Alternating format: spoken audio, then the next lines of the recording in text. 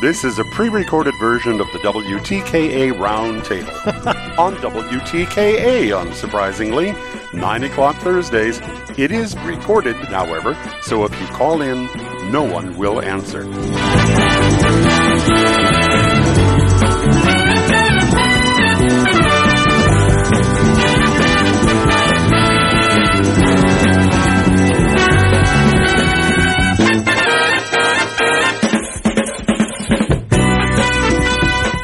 And we are back, folks, here on the Michigan Insider Sports Talk 1050 WTKA, online at WTKA.com. Sam Webb, Mr. Ira Weintraub on the other side, and joining me as they do every single week to talk about the week that was in Michigan sports. This week focused a lot more on Michigan basketball, of course, is the crew from MGO Blog for the MGO Blog Roundtable.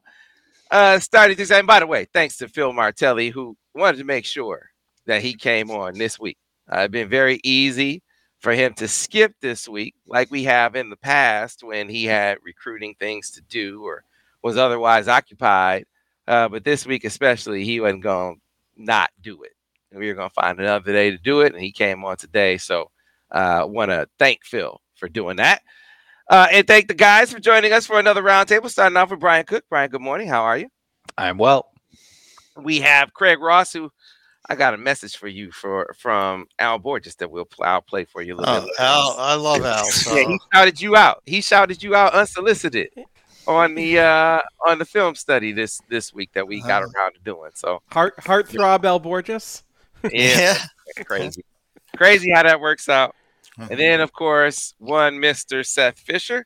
Seth, good morning. How are you? Good morning. I felt bad that Borges was getting all the ladies, so I got that little lump on my forehead fixed. Hopefully I'll be more attractive now with a cool scar instead of a lump on my forehead. Yeah, it's scars are cool. Yeah. Crazy that Al Borges has become a heartthrob. That the ladies want to know where Al is. Never thought I'd see it. All right. So interesting week to kind of set things up. I had heard Friday as we were getting ready for Blake's, his unbelievable toy drive. It was amazing. Somebody said, "Oh man, I heard Juwan hit Sandman." I was like, "Nah." Immediately I dismissed it because I'd heard about a fight. I don't necessarily hear about everything when it happens, but I'd heard about a fight. And so day passes, we get into Saturday evening, and then more rumblings. By the time you get to Sunday morning, he's body slammed Sandman. I mean, it was like that. And then you were hearing that from coaches, scouts. It was calls from all over the country. And then Sandman doesn't show up to the game. But Juwan is there. So my initial inclination, I thought at that moment was proven true that there's no way that there was a fight because he would be at the game if there were a fight. But what happened? And that's when we get to the point where you hear, yeah, there was a verbal altercation in practice in front of the team, where the two sides were separated, and he's taking some time, which brings us to where we are now, where it's an HR matter. And, we'll kind of see what happens with that. All the while, Brian Cook, this team has games to play, and in a league that seems surprisingly wide open. I think you meant to say awful. Okay, I mean, however you want to characterize it. Chicago State now has a win over Northwestern, which has a win over Purdue. That's the state of Big Ten right now. So, Brian, kind of handicap this thing. First, obviously your reaction to the Juwan Sandman stuff, and full disclosure, I like and respect both guys. So I probably should be called Coach Howard and Sanderson instead of calling them Juwan and Sandman. But that's how I know them. That's how I'll continue to refer to them. And so your take on that and your take on Michigan and in this league coming off that Iowa victory. It's a lot there. So after the Wisconsin incident, after the ejection a couple of games ago when he wasn't even a head coach, I find it sort of untenable to continue on with Juwan if his longtime strength coach, who everybody around the program has never said a bad word about in 15 years, is elevating this to I'm filing an HR complaint with the university. That just feels like he was on a zero tolerance policy after the Wisconsin incident. This feels like maybe it didn't get physical, but if this investigation comes back and it probably is going to say some things that I'm just like, I think this is probably over. And I'm not happy about that, but I just, at some point, you have to, draw a line in the sand. And the only thing is that Ward Manuel apparently doesn't want to do anything that he's not absolutely forced to do. So I think maybe we'll just be in this limbo. But at this point, how's he going to recruit? How's he going to retain staff? How's he going to be an example to college basketball players? So for me, this probably seems like the end. As far as the league goes, it's an awful conference. Purdue is good, and I think Illinois is good, and Michigan is going to go 500 in it because they don't play defense, and they're not going to start playing defense. And it just feels like the Sanderson stuff connected. It just feels like they're all connected, and that this team is less than the sum of its parts. Craig Ross. Wow. I was hoping this was something that happens often in the workplace. I've been a part of it. Two employees have disagreements. They yell at each other. They shake hands 5 minutes later and say, "Sorry, bro," and walk away, and it's nothing. This is not apparently that.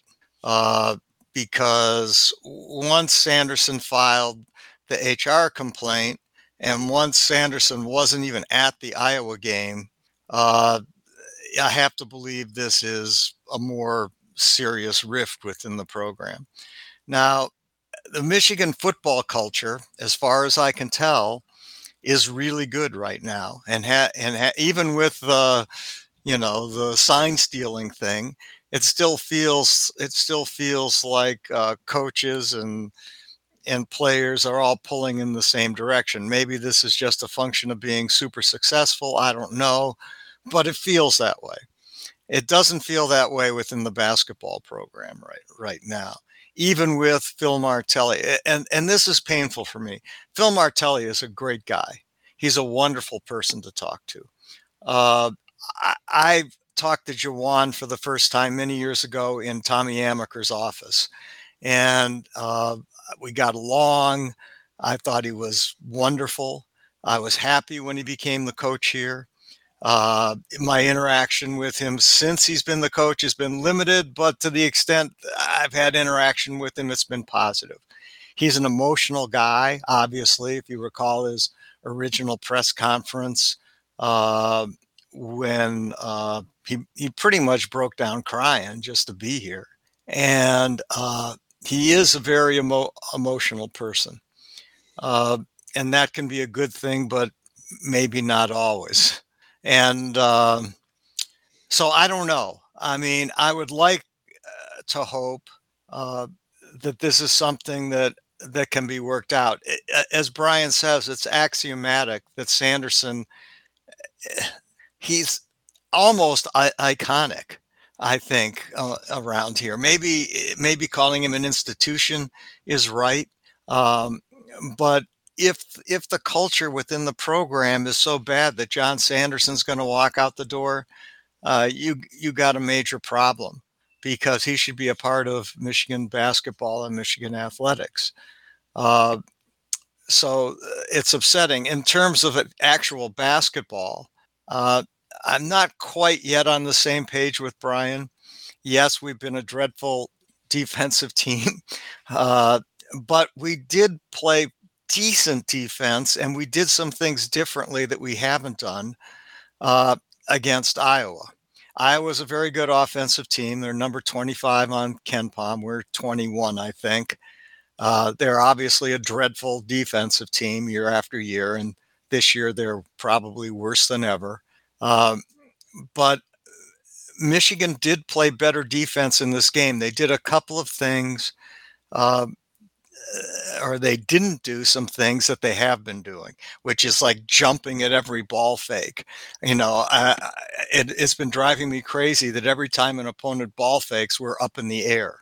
And that seemed to mitigate quite a bit in this game. You still have a lot of problems on the Michigan basketball team, but and maybe this is just a one-off, but it did seem like there were things that were better. And as Coach Martelli pointed out, Michigan's volume shooters were terrible in the first half. They were something like 2 of 16 or 3 of 17 in the first half, yet they were still ahead, and they came out in the second half and put together a really, really nice half, to the point when they're ahead by 20 on the road against a team that, not a great team, but certainly a decent, good team.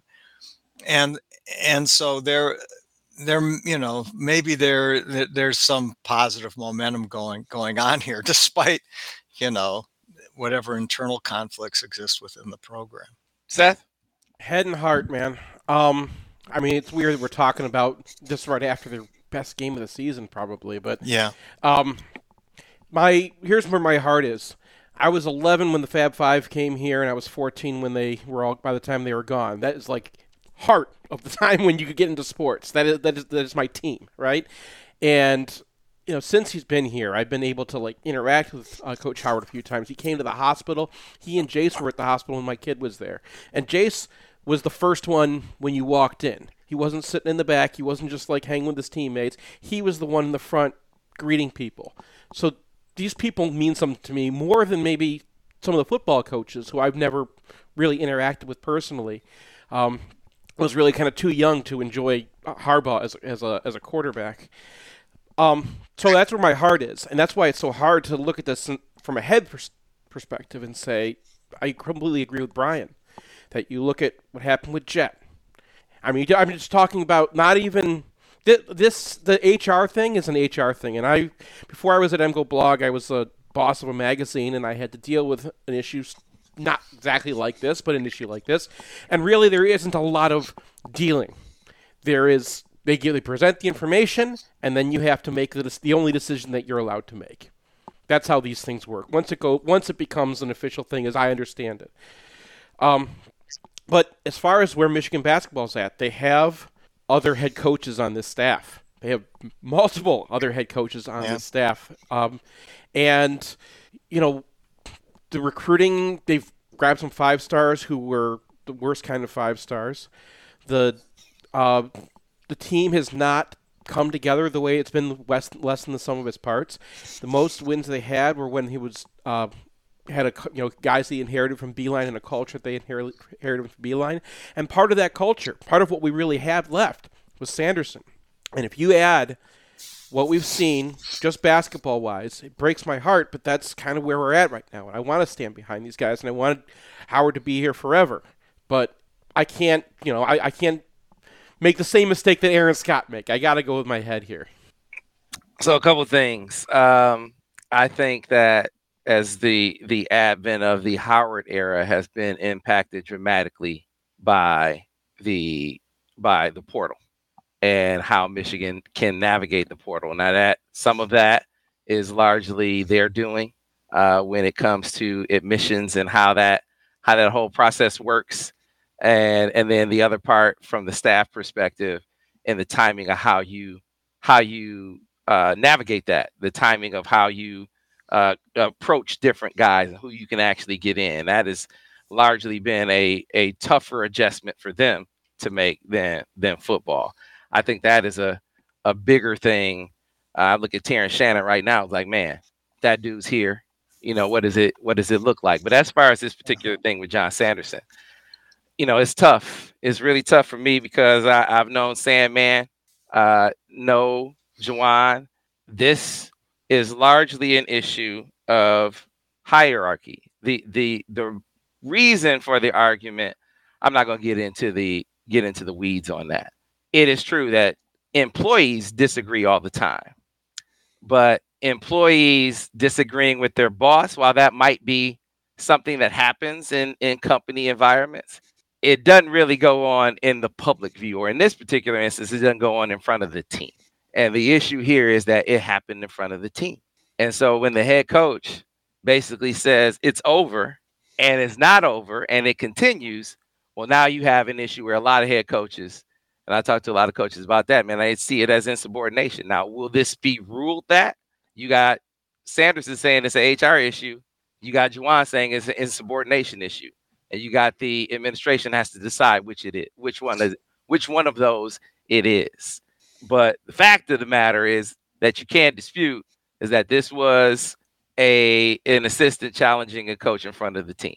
That is not in dispute. Now, whether he was warranted in doing so, or whether that was warranted is something for the administration to determine here moving forward. Now, how they navigate this is the question, because coaches disagree. Staffs, I've yet to come across a staff. You talk about harmony, Craig. I've yet to come across a staff where every guy on the staff likes each other. Considers one another friends. The closest that I've seen to it was Beeline's Bakari, Jeff Meyer, Val staff. Every other staff that I've seen has guys on it that they aren't, I work with that guy. He's my colleague. He's not my friend. Every staff that I've covered has that. So you have professionals who know how to put personal disagreements, personal relationships, put them to the side for the betterment of the collective. Can they do that here, given that it happened in front of the squad? I don't know, man. I mean, I wish I could give you a prediction on that, but I don't know. I don't know if they can do that. I don't know if, given the choice after the season is over to continue to work together, that they will want to do so. I think that's a question that's going to have to be asked. I mean, if you have this kind of disruption and you also have the track record that Juwan has unfortunately accumulated, it just gets more and more difficult to move forward believing that this isn't going to happen again.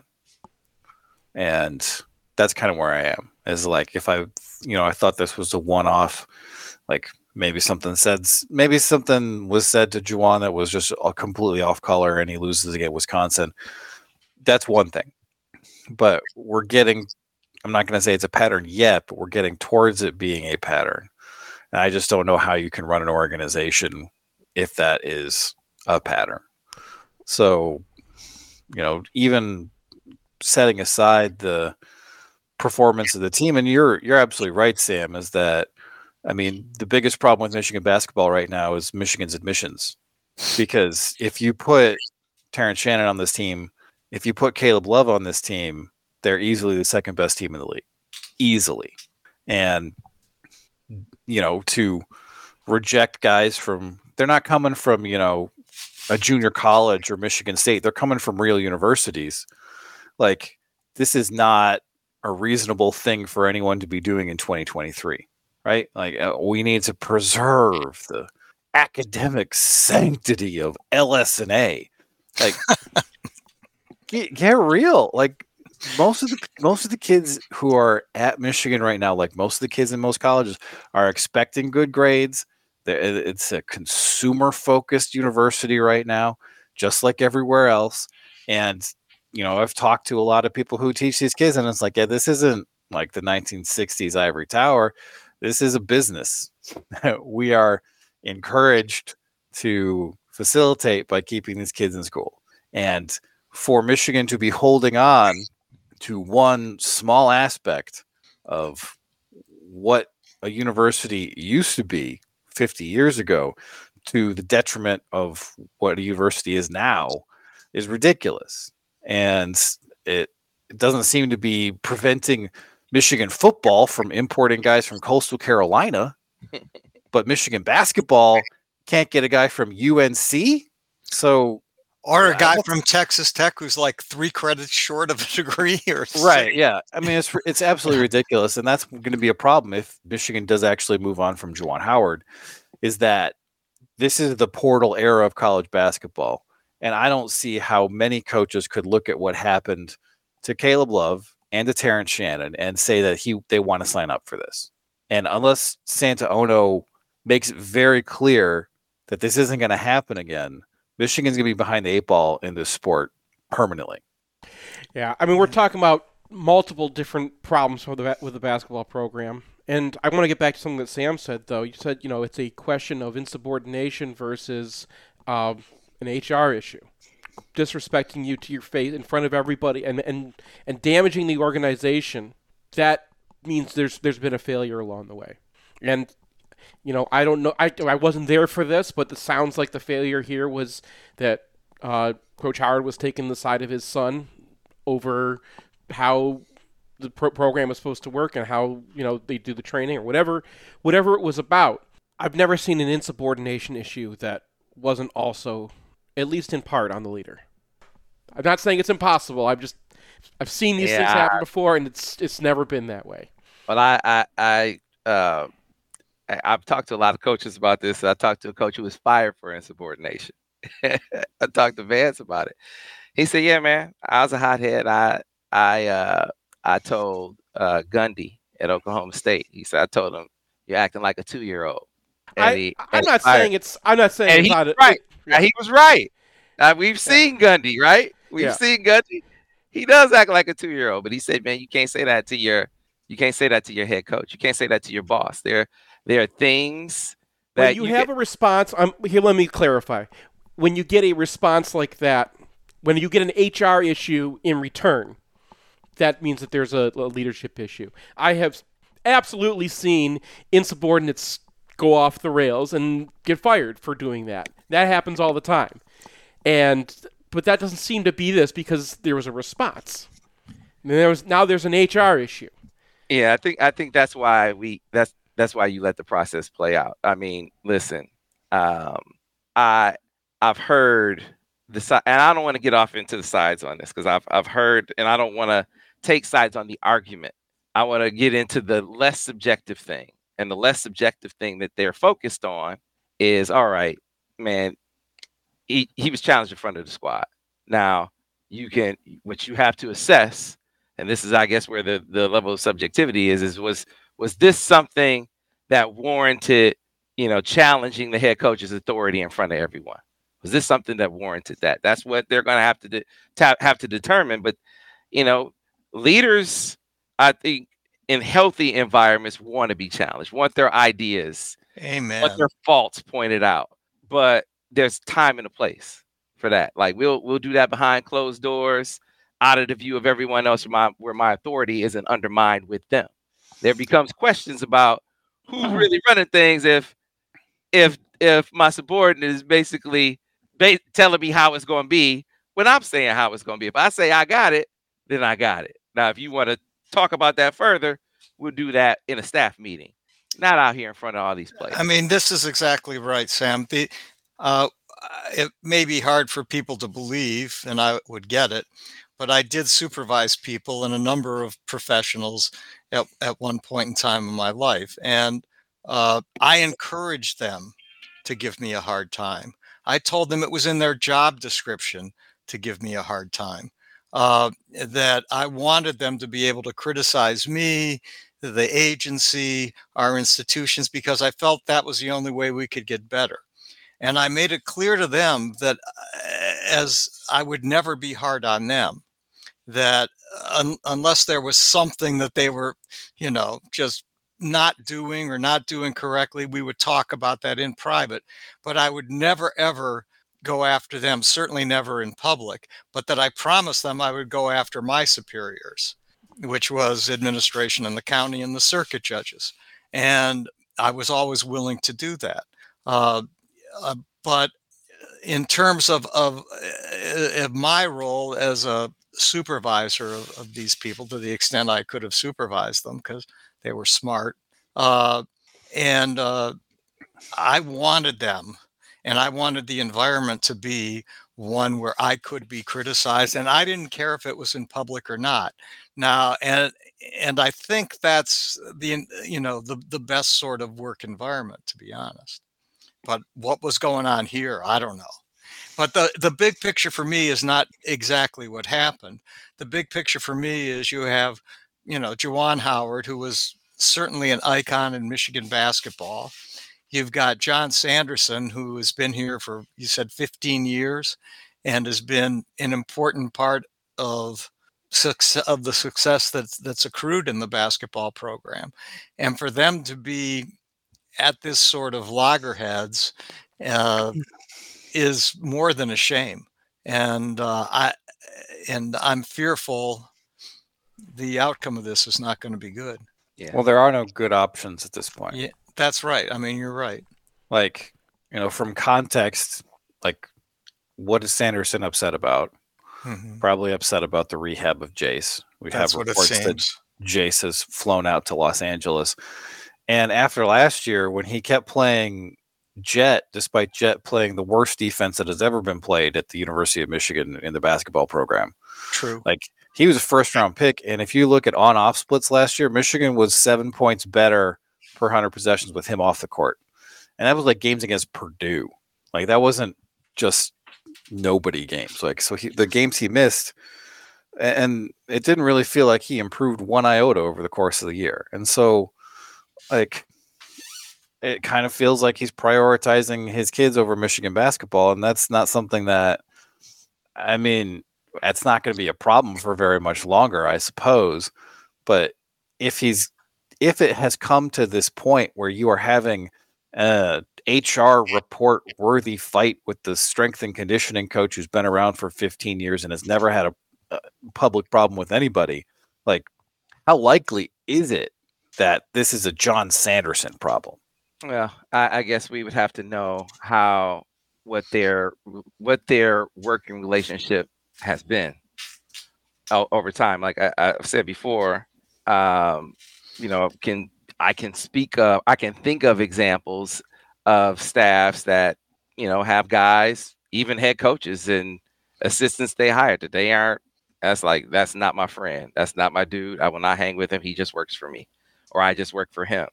Has this been that kind of deal? I don't know that about Sandman and Juwan. I'm asking the question to raise the possibility. I mean, you got a situation where this was a retained guy. This was a retention that you made, and this is the kind of thing that can happen when you retain employees. I'm not saying that Sandman shouldn't have been retained.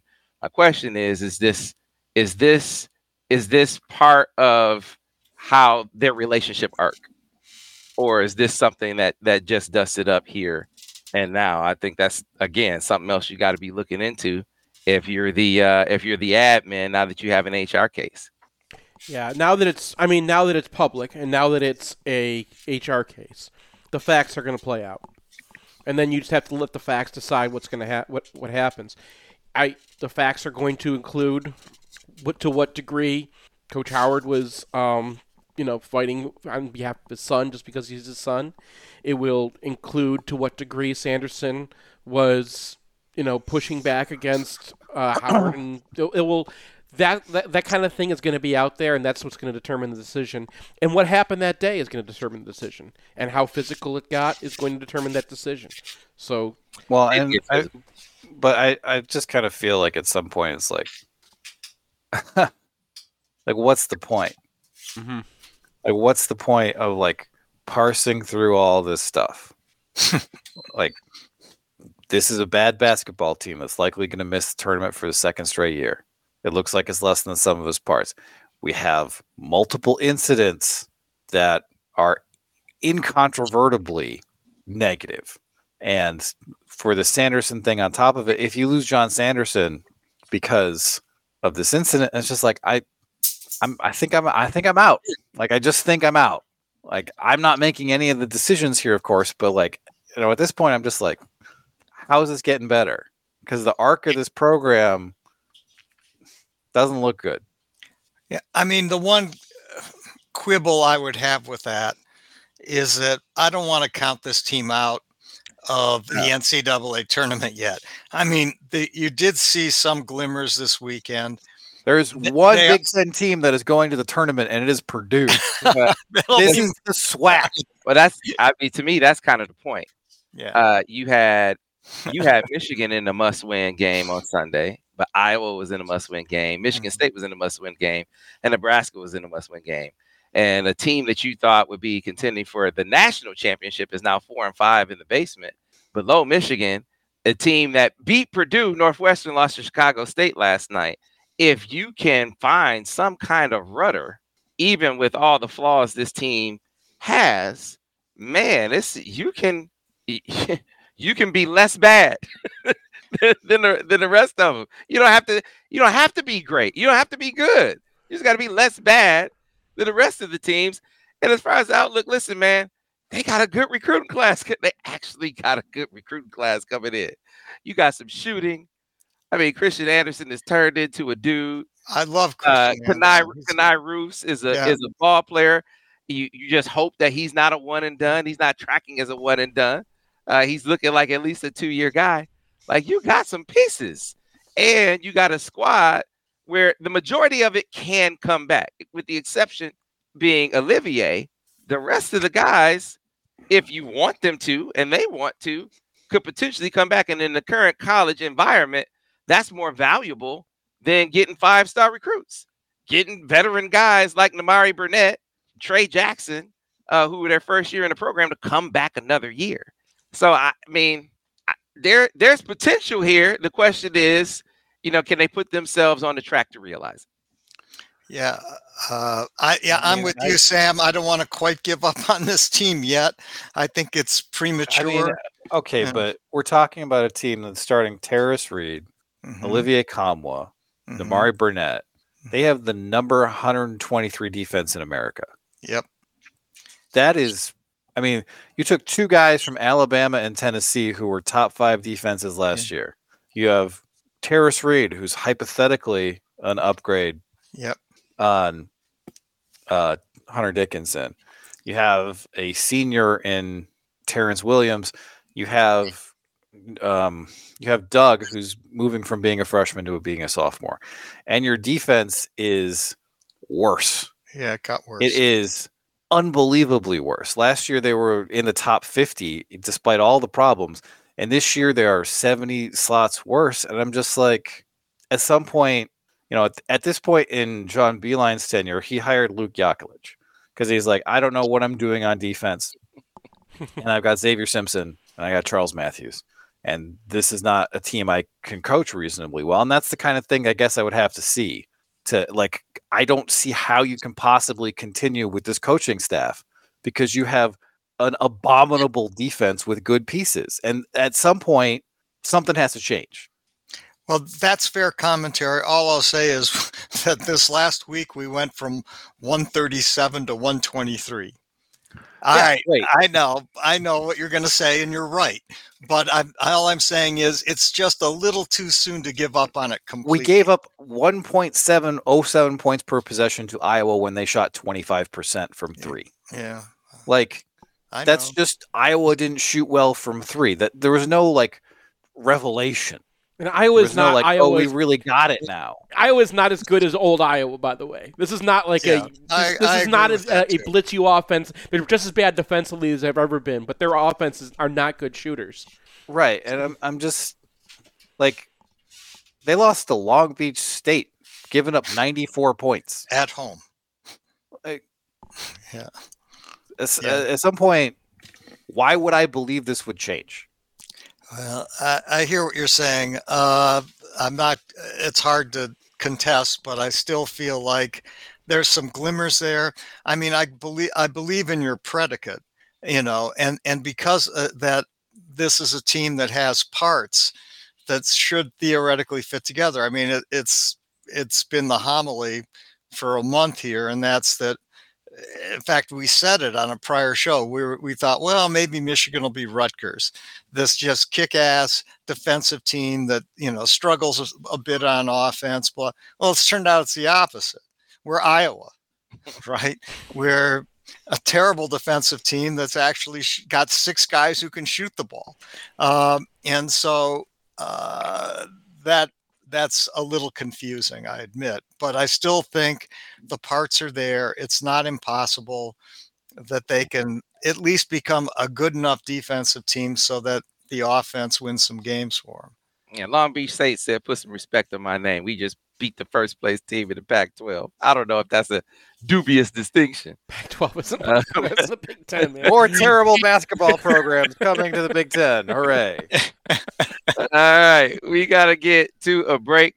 Back on the other side, we'll get some football in, unless you guys want to talk about the state of the Big Ten. We'll get it. We'll talk some Your choice. Michigan football as well. Stay tuned here on the Michigan Insider on Sports Talk 1050 WTKA, the ticket. Clear on the radio. Boy, this chat has been on fire. Oh, really? More than normal. Oh, really? Yeah, chat's been on fire. Yep. This has caused quite the debate in the chat. What's the generalized tenor? Can you just go what the general mood is?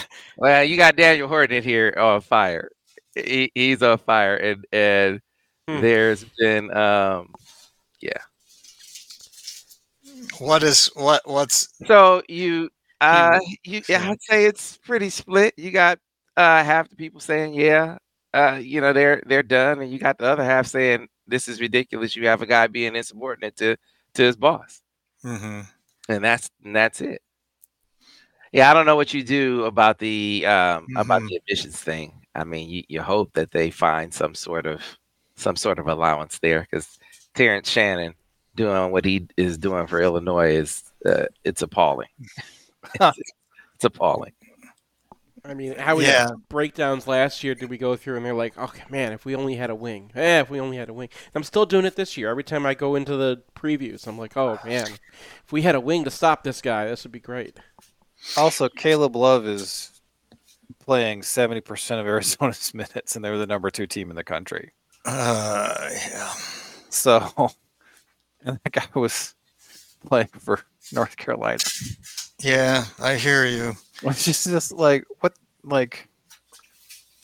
Yeah, and your point is good, Brian. I mean, even if there is a transition, how does in today's basketball environment, how does a coach come in and say, "Yeah, I want that job, but no, forget it. You're only gonna get grad transfers in the portal." And when today's environment is all portal driven. All right, so I'll just run through a few. That's that one. Yeah. And then this Dan C11, that's underachieving basketball program. Yeah. And but then Tyrese says Michigan basketball too conservative. Then you got Neil Wiggins said Juwan. Back on radio in about 1 minute, guys. All right.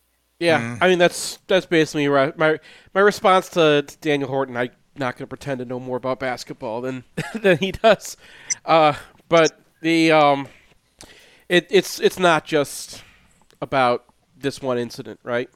That there are previous incidents, and then go back to you're going to have to let this process play out.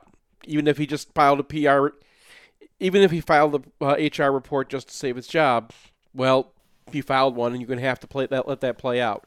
Sometimes you don't have the decisions that you think you have. Okay. But yeah, I should not have said. Should not have said. Back in about 20 seconds, guys. What did you say? I don't even.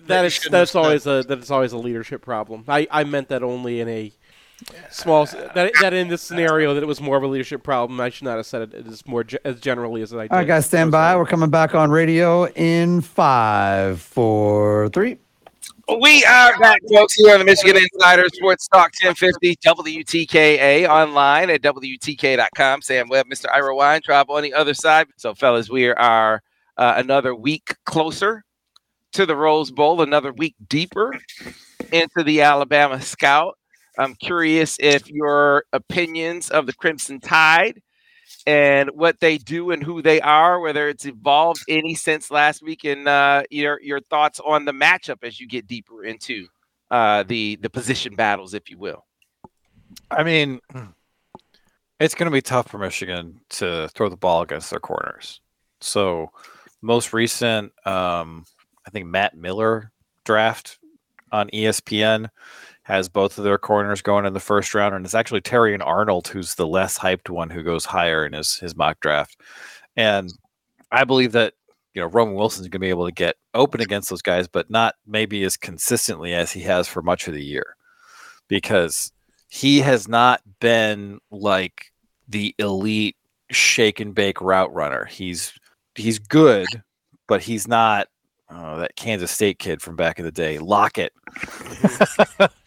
He relies heavily on the fact that he's the fastest person on the field. I don't think that's going to be the case against Alabama, or at least it's going to be close enough where he might have a little bit of a muted impact. And I still think that Michigan's going to have to do their work against their linebackers with their tight ends. And I'm really hoping that we finally get to see a Donovan Edwards game this year, because he looks like the kind of guy who can break this Alabama defense, hit some big plays, just move the chains with him as a weapon that comes out of the backfield and is used much more frequently than he has for most of the season. So I still think Michigan will be able to run the ball pretty decently. And then the Milroe thing is like they're going to have to dedicate resources to preventing him from just chewing up yards on the ground. But given what we've seen from the Ohio State ball knowers in the aftermath of that game, talking about how Minter threw everything he had at Kyle McCord, and after that game, Marvin Harrison is like, yeah, I had no idea what they're running at any point. I feel like Milroe is probably going to be on a pitch count when it comes to throws, and I think both of these teams are going to be pretty cagey. And for Michigan, they're going to have confidence that JJ can break the pocket, make some things happen, but that secondary is outstanding top to bottom. So both teams are going to have to take their shots, try to run the ball, and Michigan's going to have to run the quarterback a lot. Like not just reads, but called runs, that bash stuff they've got. I think Alex Orji has a major role in this game. Yeah. Yeah. I've just started to look at Alabama tape. Watching the Georgia game. They're good. I'm not really sure they're a better team than Ohio State. To me, they look about the same quality as Ohio State. I ran numbers, net yard per pass attempt. It has Michigan winning this game by 7. You look at the macro elements of it. You've got them, Alabama losing to Texas at home by 10. You've got them having trouble scoring against USF, scored 17 points in that game. Trouble scoring against Ole Miss. They did beat Texas A&M by 6. That was on the road. They beat Arkansas, which did not have a good team, 24-21, and that was at home. The Auburn game was 27-24, a game they should have lost. And in that game, I didn't realize that the turnovers were 3-0 favoring Alabama. And they still only won by 3 points at the end of that game. Auburn was able to run the ball against them effectively. I think that Michigan can. I think it's going to be hard to hit them outside, but I think you can run in between the tackles on them from the little bit I've seen on tape. Obviously, beating Georgia is a good win for them, and they are a good team. But I don't think this team is unbeatable. I think it's a team Michigan can beat from what I'm seeing so far. Yeah, Seth? I mean, these guys almost lost to Auburn. So I mean, the line on them is that like they're a team that got better over the course of the season because they're so young, which does happen. They've got freshmen at tackle. They've got true freshmen starting at safety. They've got young guys all over the place because that's what they do. They get 5 stars and they get the top of the class and they put them in the top of the draft in 3 years. That's who they are. And that kind of team gets better. And Milroe is going to be awesome. Next year or a year after, he is going to be a Heisman candidate. He is going to be unstoppable. And you're getting him right now where he's still kind of not sure of everything. Brian hit the nail on the head as far as using the quarterback.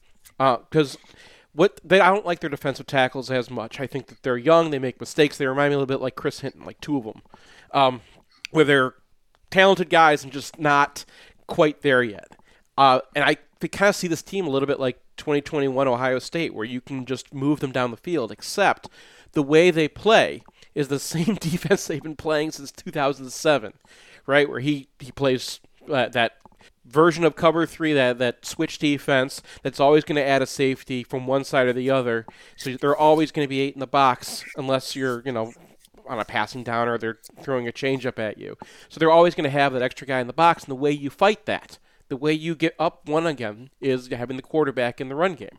And that was their problem against Auburn. That was the problem against Ole Miss, I think it was. They've had issues when they have to, because they're going to still leave that one guy high, and that's how they want to play. And when you leave one guy high, Michigan fans know this all too well from the pre-Don Brown era. That's going to be a problem when you don't have somebody to match the quarterback, if that's the game that you're playing. So I think Michigan can one-on-one beat them on the offensive line. I think that running in the middle, I think that Blake Corum should have a good day. This is a good day. Brian mentioned Edwards. This would be a great day for Corum to have his game of his career. So that's where I see this game going, and hopefully we can just bash him down the field, but you're going to have to get the quarterback involved because they're going to add that safety to match it. Yeah, I agree with that. I think that point that Brian made at the onset, quarterback runs have to be absolutely established early in this contest. I mean, I'm not to say you aren't using it throughout, but that has to be a staple.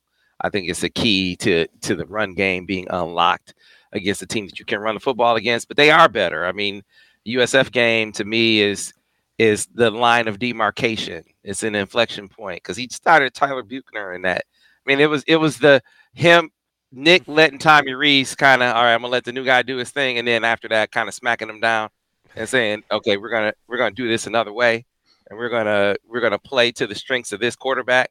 And you get to the Georgia game, and I got the guys watching that. And I think Vance watched it live, and he said, man, what stuck out to me in that game is they were deathly afraid of Jalen Milroe running the football. And I'm thinking, why?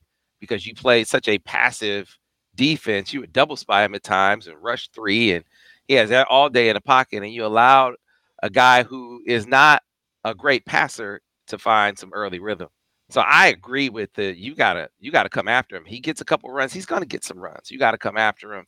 You gotta make him uncomfortable. Rely on your front, your movement up front to get some heat. And if he pops a few long runs, fine. I'd rather have him running the football than getting established as a passer. Now he has a two-way go. That's my take on it. We can get deeper on it the week of the game, because next week, fellas, we're traveling. We're out and about.